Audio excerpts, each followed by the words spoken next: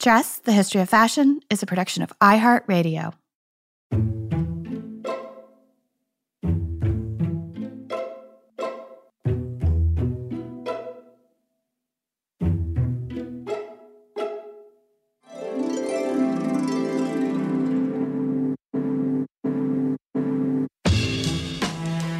With over 7 billion people in the world, we all have one thing in common.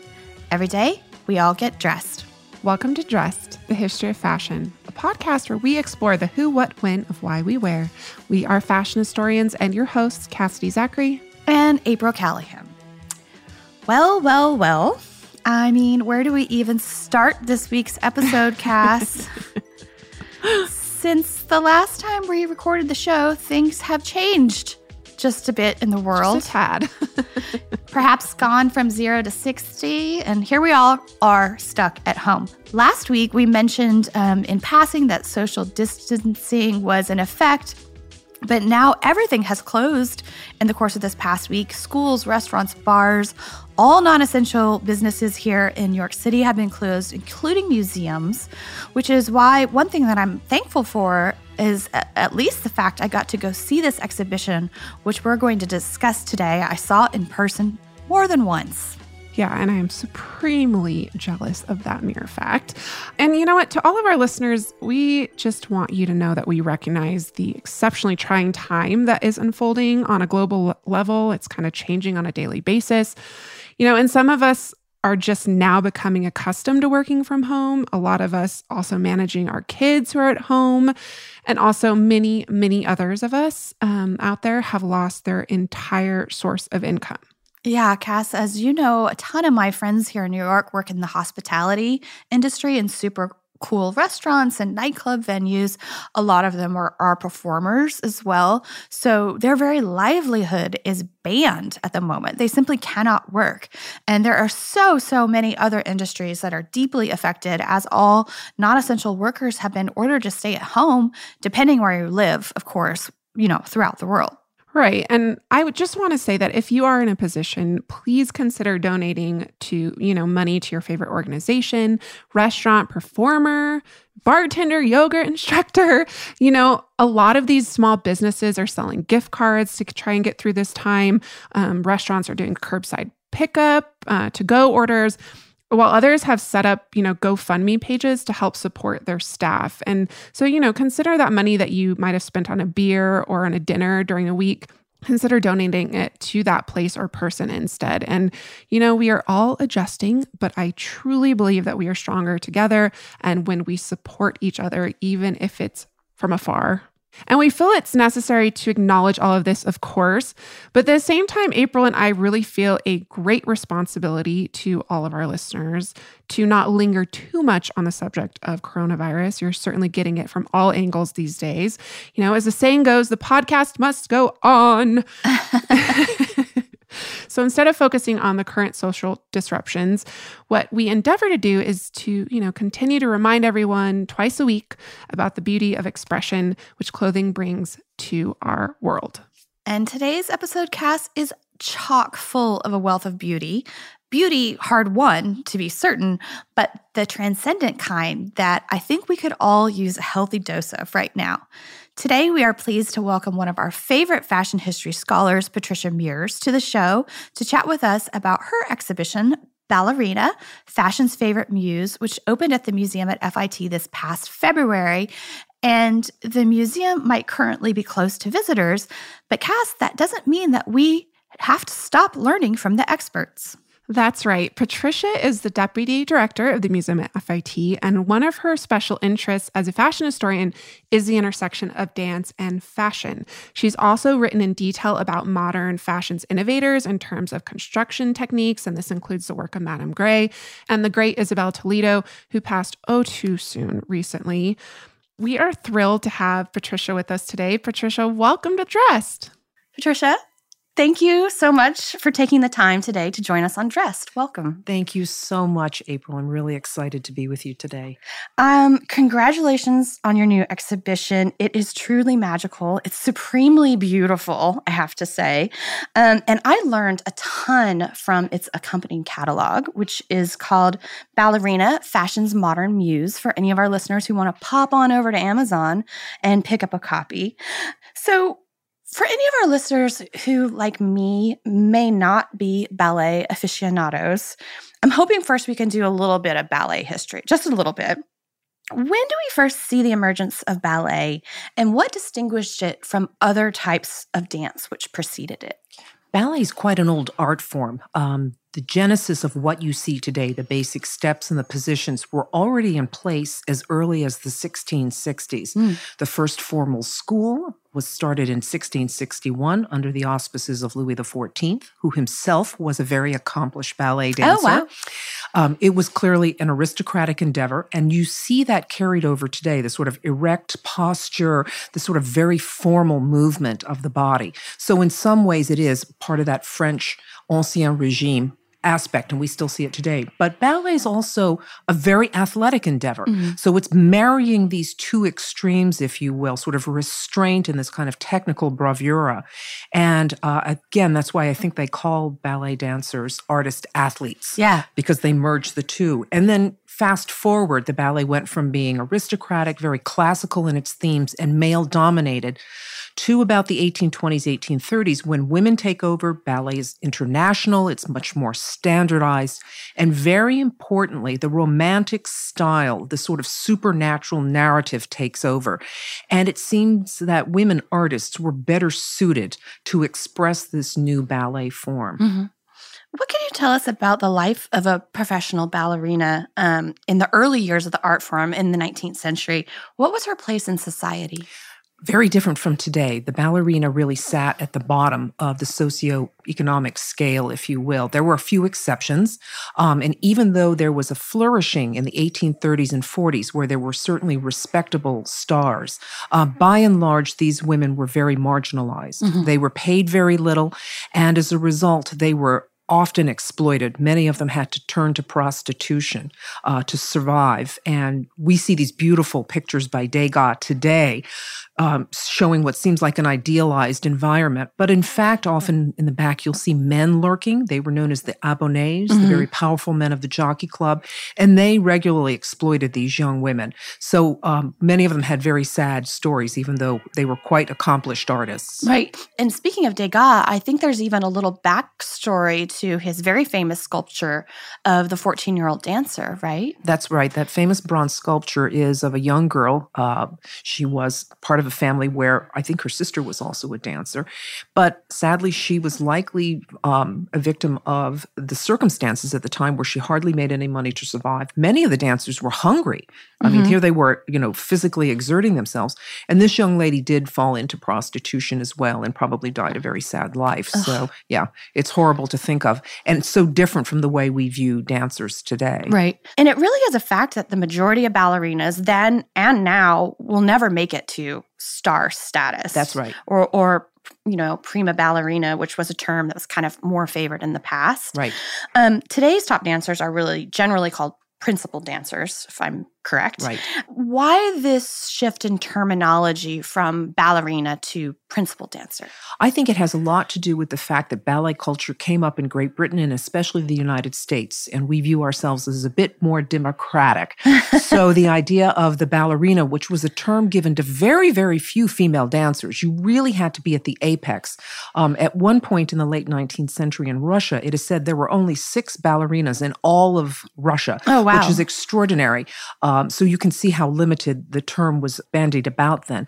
But today we view the hierarchy of the principal, the soloist, and the corps de ballet member. But I think it erases the difference between male versus female, and one that really, I think, asserts a sense of achieving it not so much through social connections or through whims, but really through technical as well as artistic merit. So this is one of the reasons we see that change. In France, they still use the word étoile or star to designate the very top rank. Oh, nice. Yeah. Interesting. I'd like to turn our attention to one of the all-time greats who we were just talking about before we started recording, Marie Taglioni. And she really rose to international acclaim in the early 19th century. I'm hoping you could tell us a little bit about her and also her innovations, which helped to shape the future trajectory of ballet as an art form. That's right. I think Marie Taglioni was important in two very significant ways. One was the art form itself. She was not considered a beautiful woman and had certain physical flaws. Someone told me that she was slightly hunchbacked. And her father, who was a brilliant choreographer, was able to create dance movements that did not distract from that. In fact, really enhanced her physicalness. She was very hardworking, and she was a pioneer of the idea of going up on point, the sort of idea of, now we think of it as absolutely essential in classical ballet for a female dancer, but it was very rare when she started. And I think the other thing that she did was to raise the respectability of the ballerina. She was very careful in the way she costumed herself. She was discreet. She always wore pearls. She had a floral diadem. And the other thing is that she acted very ladylike off stage. She made sure her physical depictions, whether in costume or in high fashion, were always done in a very respectable way. So she was able to do something many other ballerinas could not do, which was garner a female audience. Even the young Princess Victoria was a huge fan of hers. And so if members of the royal family could embrace her, it was considered acceptable. So she was a breakaway star, but unusual in that way. And correct me if I'm wrong, the queen perhaps named one of her horses Taglioni? She did. Taglioni was one of her racehorses, and also there was a stagecoach that ran between cities that was called the Taglioni. There was fabrics after her famous role, La Sylphide, many different types. Candies were named after her, and the Russians were especially enamored. There were some balletomans who made a soup out of her shoes and ate it. So Taglioni mania kind of swept through Europe in the 1830s and 40s. Talk about being a mythic figure. Yes, exactly. That's right. Speaking of iconic elements of ballet, I would be very, very surprised if there's a single one of our listeners out there who is not familiar with the garment, which is, of course, quintessentially synonymous with ballet. And I am, of course, talking about the tutu. One thing that I was taken a bit back by when I was reading the exhibition catalog was the somewhat body origins of this term. So how did this term tutu come about? And at its most basic, what is a tutu?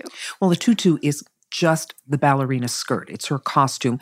And when it was, if you will, invented in the 1830s, it was a word that came from a rather, if you will, coarse background. It's of slang or play on the word cuckoo, which itself is slang for le petit col, which is your behind, basically.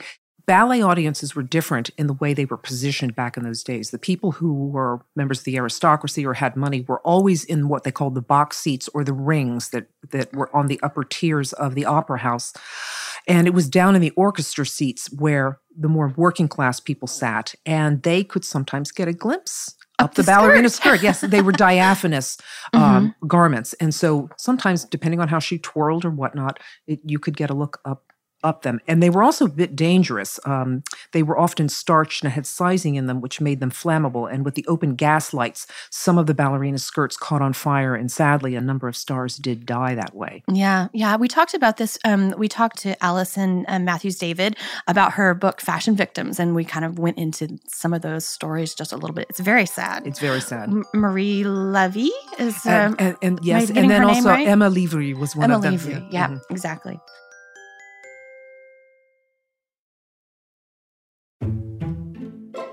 And another light bulb really went off for me in the context of Taglioni and her ballet costumes, because her stage costumes were very much a direct reflection of fashion of the era. And I had never made that connection before.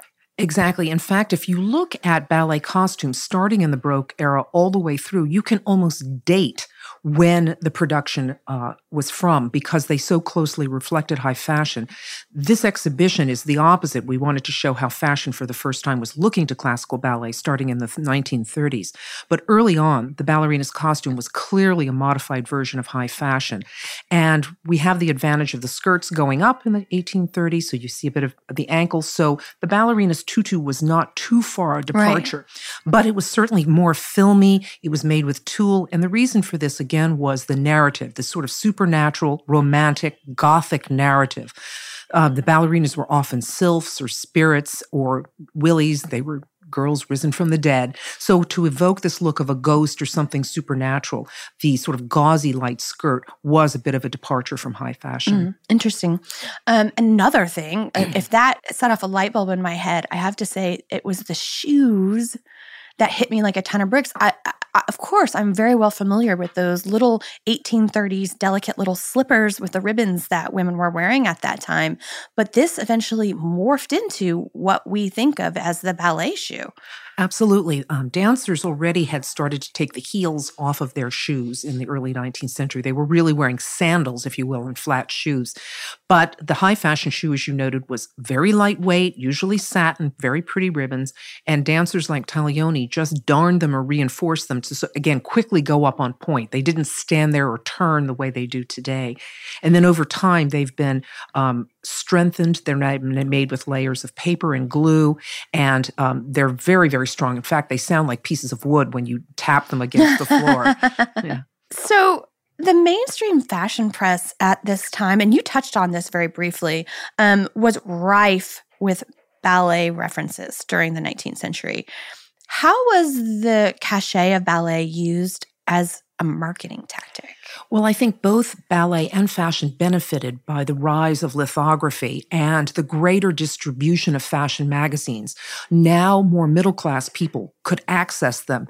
And the ballet image was so perfect because it really encapsulated the romantic ideal. Again, this sort of, if you will, mystical creature. She was somewhat otherworldly. And from what I had read from some dance historians, people would actually take these prints out of the magazines and put them on their walls. Oh, wow. And it was really during the 1830s and 40s. Now, that was the first half of the 19th century. By the second half, the ballerinas, if you will, cachet faded a bit. And you do not see ballet reference anywhere near as much as in the 1830s and 40s again. During that period. And perhaps that had something to do with the fact that Taglioni passed away in 1840s. And I think you noted in the book that the popularity waned, especially in Paris. But Paris was far from the only epicenter of ballet. Russia had its own thriving ballet community and, correct me if I'm wrong, a little bit of its own style. And that was really typified by the next great star ballerina that I'd like to talk about, Anna Pavlova. That's right. One of the nice things about ballet is it was becoming already more internationalized and more standardized in the first half of the 19th century. And actually, we have to credit the Italians with moving ballet and making it more technically exciting. The Italians were very well trained, and in fact, the word ballerina that is adopted by the Russians clearly is an Italian word. So early stars like Virginia Zucchi, Pierina Legnani, those types of women came to Russia with outstanding technical skills, and it helped recalibrate what the Russians were doing themselves. So it lifted the technical process. But those women were what they called whalebone ballerinas. They were strong, they were sturdy, they did wear corsets, but they did not have the sort of body type we think of today. Anna Pavlova comes along. She's a sickly child. It takes her a little while to get accepted into the Mariinsky, the great training school and company, and she completely redefines what a ballerina looks like. She comes to the West with others, with the Ballet Russe, but then quickly forms her own company, travels the world, and because of so many images of her, that's the image we now think of as the ballerina. Slender, beautifully shaped legged, and highly arched feet, which again were not popular back when she started ballet. Yeah, I when I was reading about this, I was kind of like, oh, she was kind of like the Kate Moss of the ballet world.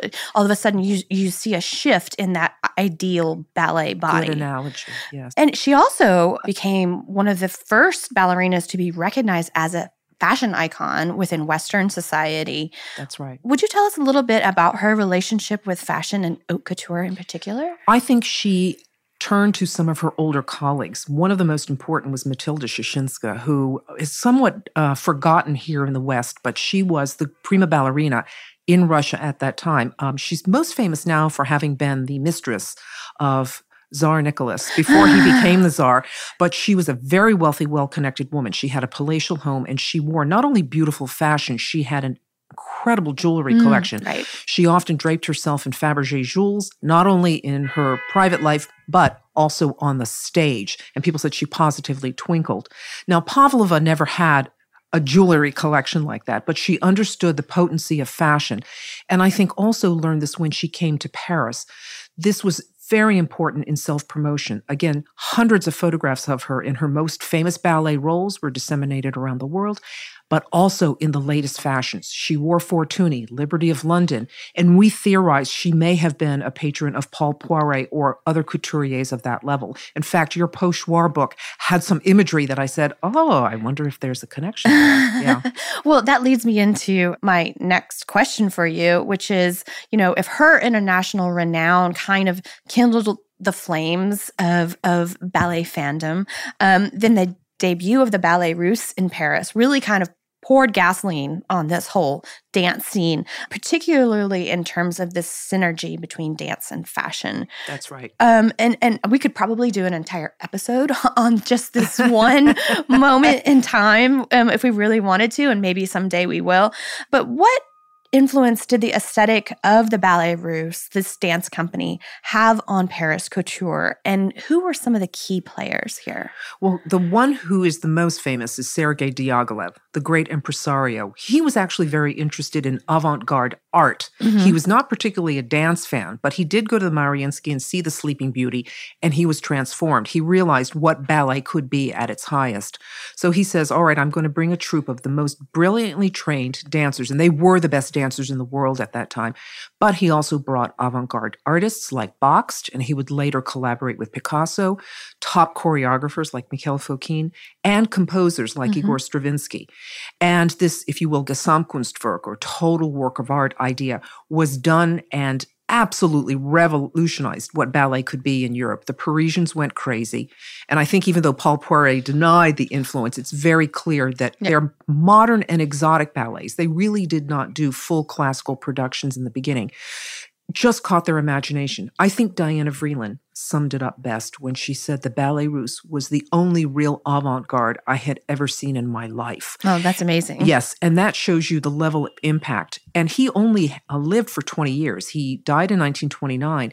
And so in a certain way, Ballerina Fashion's modern muse is built on the great impact that he made, the subsequent Ballet Russe companies that grew out of this, and the people that he nurtured, fellow Russians as well as others. So the whole ballet culture grew out of what he had done and Anna Pavlova had done.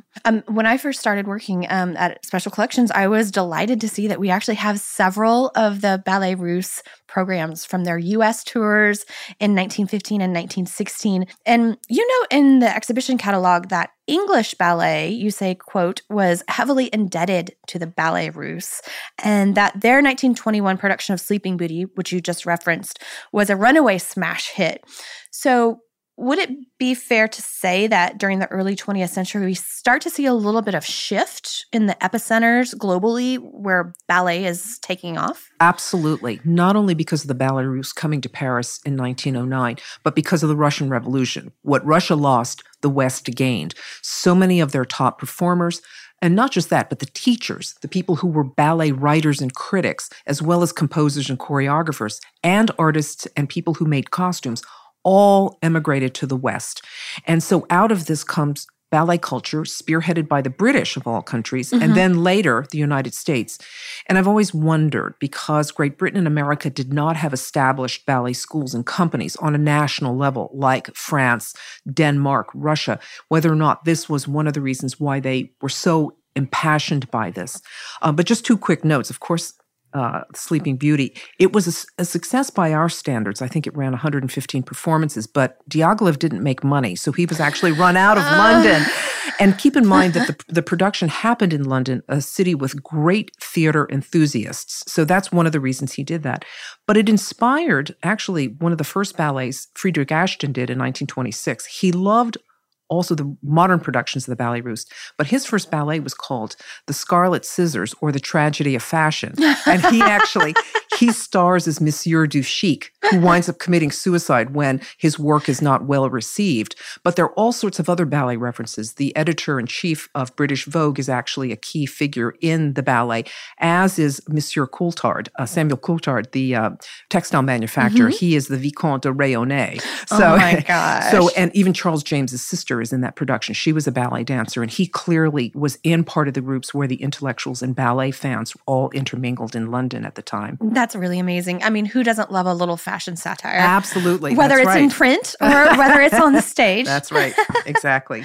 So with this shift and, all of these artists entering life in the West, I'm going to guess that we saw the creation of some new dance companies.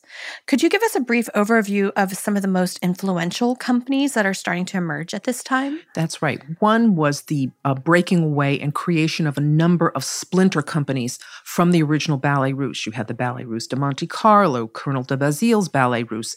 And these splinter companies took that form of Russian ballet and those original productions all over the world. Now, the Ballet Russe already toured internationally, but this really was ingrained.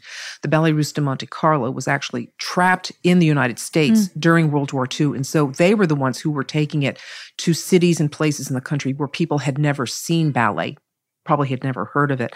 But the two major companies that grew out of this, in fact, maybe three, were based in London and New York.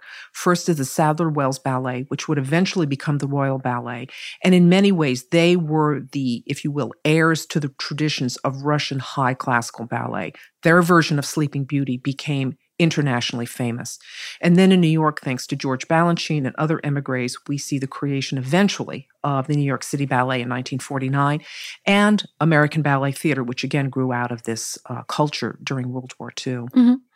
I'd like to turn our discussion back to fashion and ballet costume, this symbiotic relationship between the two, because I think as we go on a little bit, it's going to become abundantly clear that more than a few fashion designers have been ballet obsessed. Yes. One of whom may have been Jeanne Lanvin. Yes. And I had never made this connection between one of her iconic signature looks, the robe de style, Right. and which may very well have been inspired by ballet costume. Yeah, it's interesting. Thanks to scholars like Lynn Garafola, who was a professor emeritus of the dance program at Barnard College.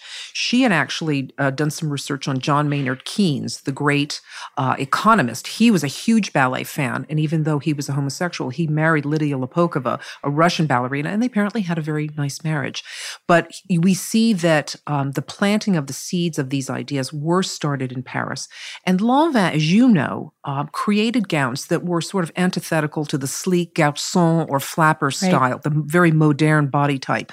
She had a rather romantic style. And so those 18th century inspired dresses were also nicknamed the Camargot after the great 18th century ballerina, Marie de Camargot. Oh, interesting. So we know for sure. And she was doing ballet costumes at the time. And I've always theorized that the ballet Carnival, which was a hit with the Ballet Russe, I think it was a 1910 ballet, had wonderful sort of flouncy 1830s style dresses with cherries printed on them. And we see that was the figure Columbine, that Lanvin did a dress called Columbine that also had these sort of circular discs and a bright red bow on the dress. And I've always wondered, could the connection have been that direct? Yeah, and now that you mentioned that the Camargot, I think there is a plate in Gazette du Bon Temps, which is a dress by her, and it's entitled. That's the title of the plate. Absolutely. Yeah. I think that we really can't talk about designers like Lanvin or others of her era, including Madeleine Vionnet, without really speaking about the modernization of fashionable dress. And I'm curious if this shift towards comfort and practicality that we're seeing in fashion during the 1920s and the 1930s, does this also play out in a shift in dancers' costumes? We do see this. First of all, the rehearsal clothing starts to become less cumbersome. It's interesting if you look at photographs of young dance students in Russia at the turn of the 20th century, they are wearing full skirts. And you certainly see them, for example, in Degas paintings. the dancers always wore a tutu. By the 1920s and certainly by the 1930s, they are just wearing leotards and tights. So the emancipation in the classroom and the rehearsal areas are certainly happening. And we're starting to see the very genesis of leotards on stage. Yeah. 1928, the ballet Ode by the Ballet Russe is so revolutionary that the dancers were saying we felt naked on stage. So we do see this push forward where both are going hand in hand, I think. Right, right. And earlier in the context of Pavlova, we were discussing the shift in this fashionable body type for dancers. But the 1920s is also when we see this shift for this sleek, trim, elongated feminine form extend beyond the realm of the ballerina, Yes. and really into mainstream fashion. And this is plainly evidenced if you look at fashion magazines from the 1920s and the 1930s, where also, perhaps not by happenstance, we also see increasing references to ballet, and professional ballerinas were now actually moonlighting as fashion models. That's right. How far have we come from, the petite rettes, the corps de ballet girls who were forced into prostitution because they had no other option, to now all of a sudden see ballerinas really glorified in print as the feminine ideal. So I'm wondering if you have any thoughts on this kind of like narrative arc in terms of progress and the new modern woman. I think timing is so important. I think every point you've made, April, is so right. We see a huge shift. The suffragette movement, technology is allowing for this. Many fashion historians have done brilliant research in this area. I would say also that one thing to keep in mind is the rise of the female couturier and the American designer. They now, in both countries, are seeing the rise of women dominating. The big couture names are often women. Same thing here. And I'm wondering if also the demographic shift, because so many men died during World War I, there was a sort of void and a vacuum in many of these areas. The bearded couturier is now gone. And with the women coming in and modernists like Vionnet and Chanel leading the pack in Paris, and then you have everybody, the Claire McCardell is starting to become a designer, but also Elizabeth Hawes, many progressive women are now looking at a more streamlined look, not in fashion, but also the body. If you want to be able to play sports and do this, you can't run around in a corset, and that's generally the sort of the idea. But ballet clearly mirrors this. And one of the major ballerinas, aside from Pavlova, is Filia Dubrovska, who was not only long-limbed and slender, she was very tall. And when she was asked to take over a role in Les Biches, one of the modern ballets of the mid-20s, she couldn't wear the costume because she was so much taller than the original ballerina for whom the role was created. And Diaghilev said, well, just go to Chanel. She'll make something up for you. I would love to be in that situation.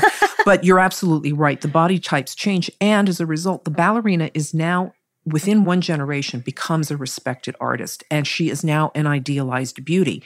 And also they are very inexpensive. So what better than to take the most beautiful ballerinas and use them as models? They also know how to move in front of a camera very naturally. Right. So a number of them that I had talked to and had read about made that comment that fashion editors approached them and said, why don't you model for us? Yeah. I was not at all familiar with Sono Asato before I started this episode, and now I'm officially obsessed and smitten by her. She is breathtakingly beautiful, and she has a really compelling story, and was actually one of the ballerinas most frequently seen in the pages of Vogue and Harper's Bazaar. Might you tell us a little bit about her? Yeah, this is an incredible story. She's Japanese-American. Her father was interned during World War II, and she was actually denied a visa because of the anti-Japanese sentiment. She was very young when she started in classical ballet, only 14. She becomes, at that time, the youngest member of the company, travels around, and she eventually transfers over to Broadway and becomes a huge star. But as you noted, she was exceptionally beautiful and was the most popular, among the most popular ballerinas featured as models during the late 30s and all during World War II. I was so struck by that. So I asked a number of people, and they said, Patricia, you don't understand how beautiful she was. She was beautiful in a photograph. She was even more beautiful in real life. And one of my great privileges was, has been getting to speak to some of the dancers, and I did talk to her in the summer of 2017 when she was 98 years old, about a year before she died. And she confirmed, she said, yeah, they would approach us and we would do it for free just to have our name printed in the magazine. But I did ask her also, I said, so many of the poses that you have are so natural, it looks like you're doing it yourself. And she said, yeah, they were not directed by the photographer, which again gave me insight into this relationship between fashion dance and the ballerina herself. Yeah. Well, and while we're on this topic, I'd like to touch briefly on the subject of racial diversity in ballet. Margot Fonteyn, was part Brazilian. Maria Tallchief was Native American on her father's side. Right. And you actually say in the catalog, I'm quoting you say, though ballet was overwhelmingly populated by Europeans, it was just progressive enough to include those of different backgrounds. By comparison, fashion publications did not feature non-white models until the 1960s. So Sono may have been the exception to this rule here, but broadly speaking, what was the state of race relations within ballet during the early to mid 20th century? I think we have Russia to credit for a little bit of this. Now, remember, Russia's an enormous country. It's 11 time zones, and they have so many different races under their larger empire, and then what became the Soviet Union.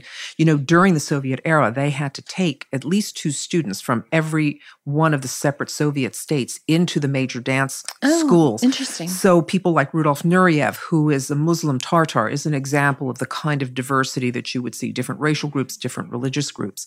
But again, aside from African Americans who really suffered terribly under the restrictions and limitations of ballet training, we saw the rise not only of Maria Tallchief, but of what they called the 5 Moons, the 5 American Indian ballerinas that rose to international prominence during the mid-century. And they were all from Oklahoma, amazingly enough, even though they all didn't train there. And also Latina ballerinas, Alicia Alonso and Lupe Serrano. And what's interesting is that Sona Osato and another dancer, Nini Tilad, were both Eurasian dancers who modeled. So I think, though, the fashion magazines allowed them in because they were dancers, not especially models. You didn't see professional Asian models really at that time.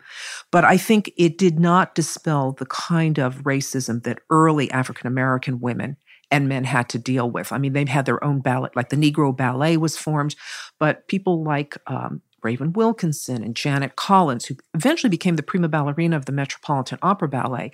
Many of these dancers had very curtailed careers or had to go to Europe.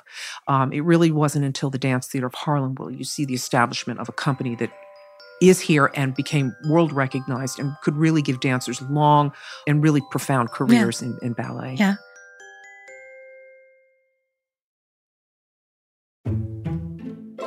So I'd like to bring us back to this intersection of ballet and fashion and discuss a few interesting crossovers, because our listeners may recall from our recent fashion and film series, we did a 2-parter on that.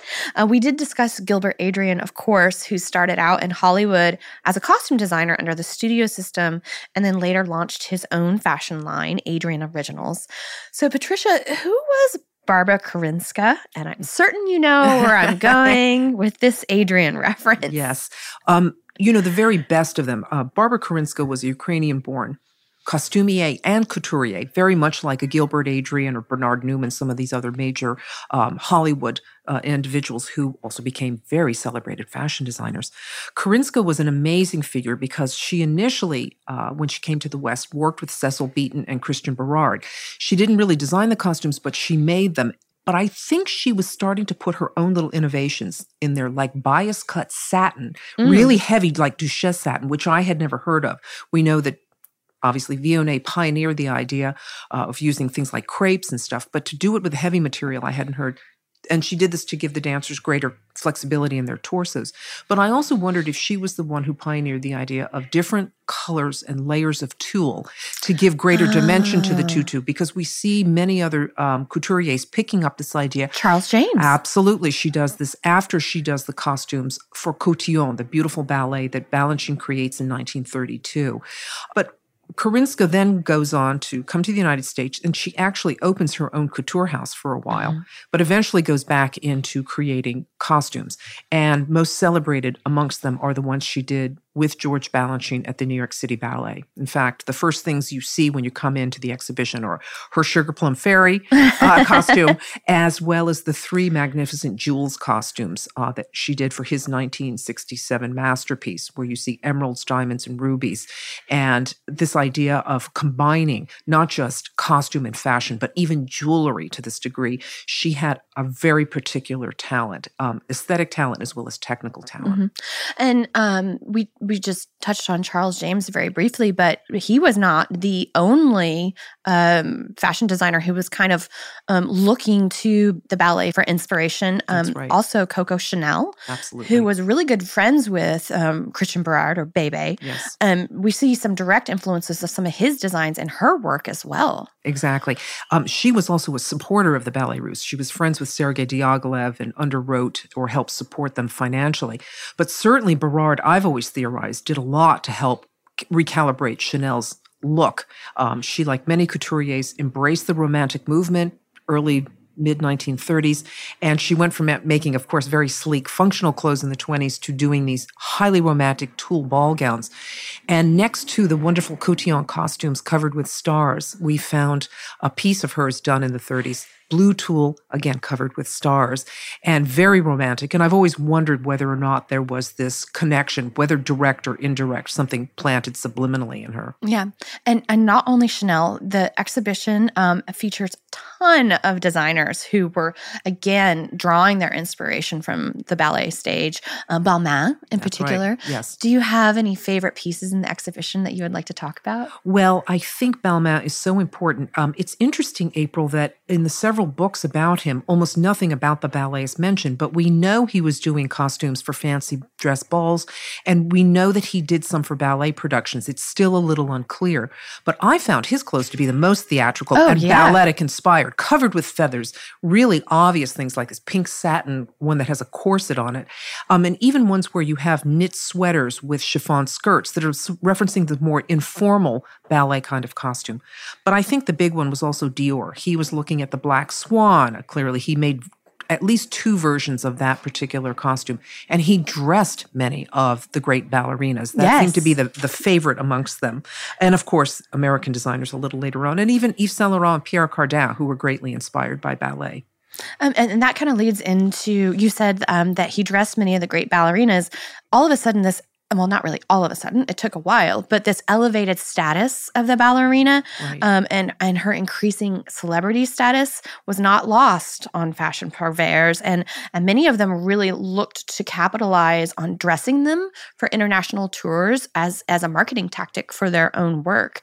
Would you tell us a little bit about this? Yes, it was kind of a transatlantic phenomenon. When the British first brought the Sadler-Wells Ballet to New York in 1949, it was a huge hit, and Margot Fonteyn was their star. She got 48 curtain calls, unheard of today, when she danced the lead role, Princess Aurora in The Sleeping Beauty.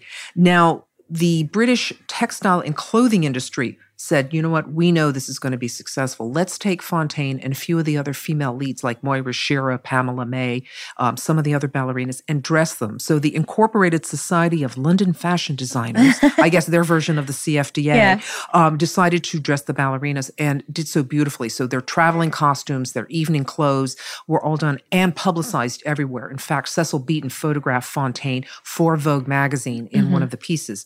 But I think the big thing is that these ballerinas loved Dior. Right. And Fonteyn, although she was the epitome of British dancing, restrained style, she was a national hero, she loved Paris and loved couture. And thanks to Roland Petit, she was introduced to Dior very early on.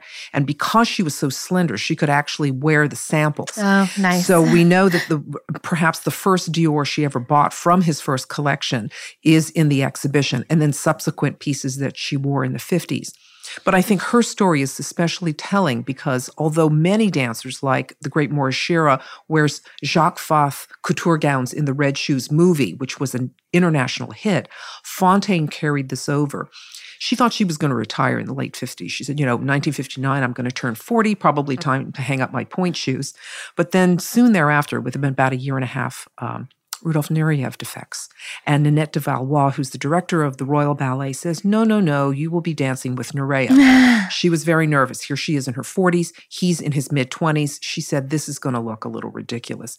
But they turn out to be the great dance partnership of all time. And something happens to her stylistically. She embraces a very youthful look. Dior has passed away, and she turns to his heir, Yves Saint Laurent, and he dresses her throughout the 1960s. And in 1965, she actually becomes a member of the best dress list. So Fontaine understood, probably more than any ballerina of the mid-century, how important your offstage persona is. And Nureyev likewise dressed in a highly fashionable way, a little flamboyant, but you knew you were looking at a star, whether he was walking down the street or anywhere else. I think I remember a couple images of him wearing Pierre Cardin Absolutely. from that era. And of course, we're talking about the mid-century period here. That's right. This is also the same time when American fashion was really coming into its own. And I'm not going to dwell on the how and why about this because we have talked about it so many different times on the show. I'm sure our regular listeners are very well familiar with this tale now. But I'd like to talk about this particular moment where there begins to be the rise of the American ready-to-wear and the influence of dancewear on American designers, many of whom were women. Yes. What about dancewear was appealing to these designers and also the buying public alike? I think, obviously, during World War II, we were cut off from Paris. So this sort of high fashion is no longer available. And I think during the war, too, with shortages and many women working outside of the home, you needed more functional clothing. This has already been part of the American DNA. And we had a very large, as you know, ready-to-wear industry. We were pioneers in this area. But I think dance helped and formed in a couple of ways. First of all, this is the era when the flat ballet slipper is born. Diana Vreeland pioneers the idea already in 1941, says, you don't need to buy shoes, wear a ballet slipper and put some ribbons on it. And in 1942, according to what I've read, Claire McCardle can't get regular shoes, so she goes to Capezio, which is a celebrated ballet shoemaker. There are no wartime restrictions on ballet shoes, so she grabs a bunch and puts them on her dresses, and it led to an eventual collaboration between the two. And Capezio takes off. They actually go into the ready-to-wear street shoe manufacturing arena. They win the Coty Award. They're on the cover of Vogue. So this whole genesis with flat functional footwear started then. But the leotard also comes in April. And amongst many designers, Mildred Orrick was a pioneer also, one of this cadre of American women. And she was asked to illustrate leotards in 1943 for a spread in Harper's Bazaar magazine because they said, look, the leotard is your friend. You may not know what it is, but you'll want it in your wardrobe. You can look futuristic like Flash Gordon, but it also gives you a reference to the ballerina's rehearsal clothing. They make specific reference to ballet. So leotards, tights can be used as a base layer under which you can put wrap skirts or a wrap dress or a popover dress, something like that. So it was so new, though, I think the editors felt the need to kind of explain what a leotard was. Right. So swimwear, activewear, it's all, you see this fluid connection between everything at that time. And also a lot of knitwear in these ready-to-wear fashions of this exact same era. So in the 1960s and the 1970s, we see a little bit of a transition in terms of ballet stage costume, sometimes away from the more formal styles. And we start to see leotards only being worn on stage increasingly. And this is also the same time when we see the leotard become even more co-opted by high fashion. Do you think this is a coincidence? No, I don't think so. You know, Balanchine really was a pioneer. He started to produce ballets in leotards. In the beginning, it was sometimes because he didn't have the money to buy nicer costumes. But eventually he realized because his choreography was faster, it really accentuated the dancer's line. It was better to wear them in leotards. So both the men and the women were wearing them. And they were called black and white ballets because of the black leotards and pink or light tights, as well as leotard ballets. So that's not a coincidence. And then technology, which you have always talked about, the new materials like Lycra and stretch materials, allowed leotards to be made more readily and easily. And so we suddenly see an explosion during the 1960s and 70s. Danskin, which was exclusively for dancewear, suddenly becomes clothes made to transition from the ballet studio to the street to the disco. So you're going back and forth between different dance forms. Yeah. And they even had an advertising campaign that was like Danskin, not just for dancing. That's right. That was very clever. And their designer, Bonnie August, who's kind of been forgotten, actually won a Coty Award also for her innovations. And a dancer, a young soloist with American Ballet Theater, was actually one of her advisors. So she turned to classical ballet for that. Yeah. And there are more than a few big names in fashion that our audience will know that have embraced the leotard, now kind of renaming it the bodysuit. Yes? Exactly. That's right.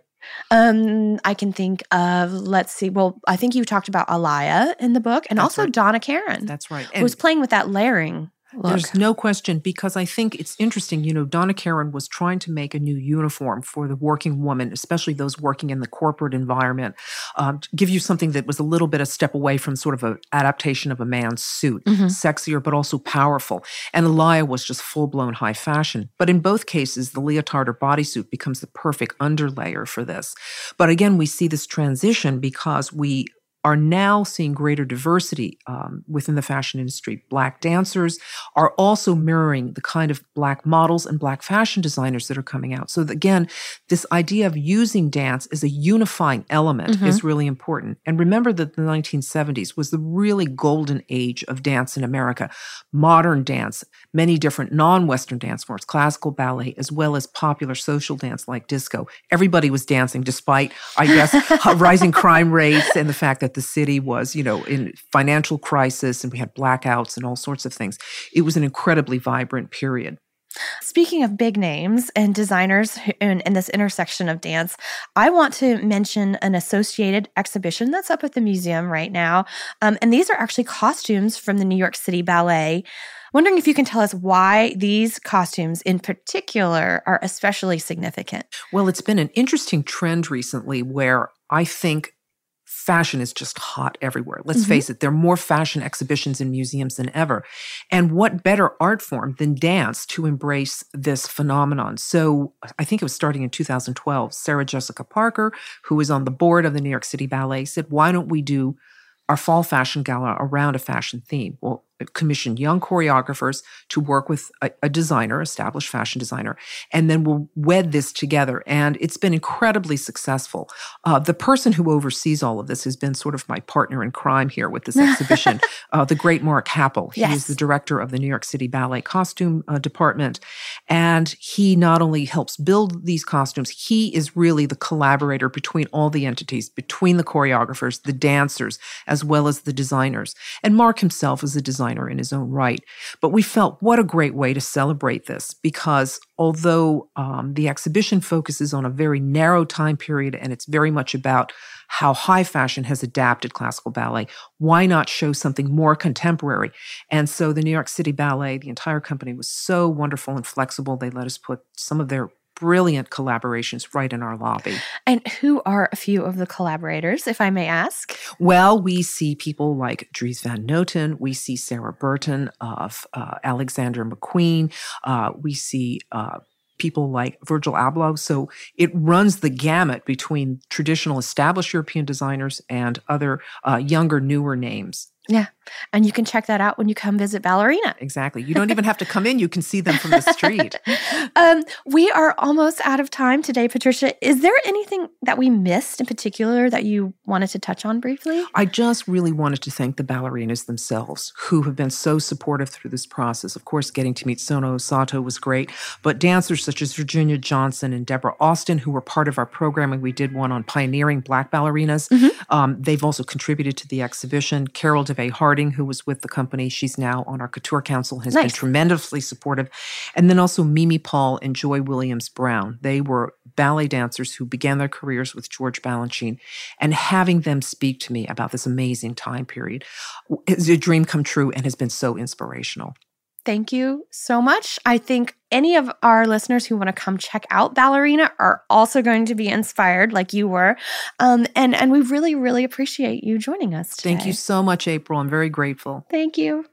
Patricia, thank you so much for joining us to talk about your exhibition and the companion book, which covers more than 300 years of ballet history. I am so excited to get my hands on that book if I can't actually see the exhibit in person. April, as you know, I'm a huge fan of ballet. My favorite activity while studying at FIT was to attend performances of the New York City Ballet at Lincoln Center, just one of the many, many companies in New York. And there's just something so magical and supremely elegant about the ballerina. I highly suggest following Misty Copeland and Isabella Boystone. I apologize if I don't know how to pronounce her last name, but follow her on IG for this daily fix of all things ballet. Isabella is constantly posting her rehearsals, and it's just really refreshing and beautiful reminder on the daily from her and Misty. And I also just want to suggest a few flicks for our listeners, Center Stage and The Red Shoes. Have you ever seen The Red Shoes, April? I have. I mean, I didn't know what to expect. I've read about it, heard about it for years. 1948 film about this ballerina. She's torn between her love for a man and her love for ballet. And there's this epic quasi-sci-fi fantasy bit in the middle. I don't know how else to explain it. You can find it on YouTube. I'm also going to post a link in the episode description so you can check it out because it's pretty incredible. Yeah, and just a little bit more about the exhibition. You can check out images from the exhibition online since no one can see it in person at the particular moment. But the show features so many beautiful fashions that were inspired by the ballet world, from the designers who drew inspiration from the stage to the ballerinas who actually wore their creations. You know, Cass, this pas de deux between fashion and ballet has really been an ongoing love affair for years and years and years. And there's this really amazing image, which I'm going to post on Instagram, that I think encapsulates this relationship. It's a black and white cover of Vogue from December 11th, 1909. And on the cover, there's a ballerina, a photograph of her. She's on full point. Her arms are really fully extended horizontally, straight from her shoulder line, and she's wearing that classic ballet costume. You know, the satin point shoes, she has on tights, she has on a bodice, which appears to be heavily corseted. But the best part is her tutu, because it extends to just below her knee, but in the way that she's positioned, the stiffness of the tutu forces the back of it up so it's rising to just below her ears. I mean, it's like this really lovely, sublime image. And not to mention that it really sums up fashion's infatuation with the ballerina mystique. The ballerina now celebrated on the cover of one of the world's most prestigious fashion magazines in 1909, when only 50 years previous, many professional ballet dancers were paid so little that they had no choice but to enter a life of prostitution on the side. And there's no denying that the life of women who preceded us came with different struggles and complications than the ones that we may be experiencing now. And this is a hard moment for us now, for sure. But Cass, my hope is that born out of all of this, we just might find the courage to enact the necessary and social and environmental changes that are long overdue. And on that note, Dress listeners, that does it for us this week. We hope you are all happy, healthy, and safe. And even if getting dressed for no one else but yourself and immediate family, perhaps you will consider adding a little bit of ballerina chic into your ensemble next time you get dressed. And April and I just want to extend a special thank you to everyone out there working on the front lines of this pandemic around the world. That includes thousands of tireless nurses and doctors and other hospital staff, but also people like my sister Haley, special shout out. She's a communicable disease epidemiologist in Colorado, and she's been working around the clock to tackle this thing head on. You know, all the grocery store workers, teachers, so many people. So thank you all for doing what you do. Yes, thank you so much for keeping us all healthy and safe. Dress listeners, please join us on Thursday for our mini-sodes, where we keep you up to date on all things happening in the world of fashion history and or answer your listener questions. And we've been getting some great listener questions recently, Cass. So please, everyone out there, keep them coming our way. You can submit a question by emailing us at dressed@iheartmedia.com or sending us a direct message on Instagram at dressed_podcast. This is also our Twitter handle. And last but certainly never ever least, thank you to Casey Pegram and Holly Fry, our producers at iHeartRadio. And thank you to all of our listeners for all the love that you've been sending us recently. Catch you Thursday.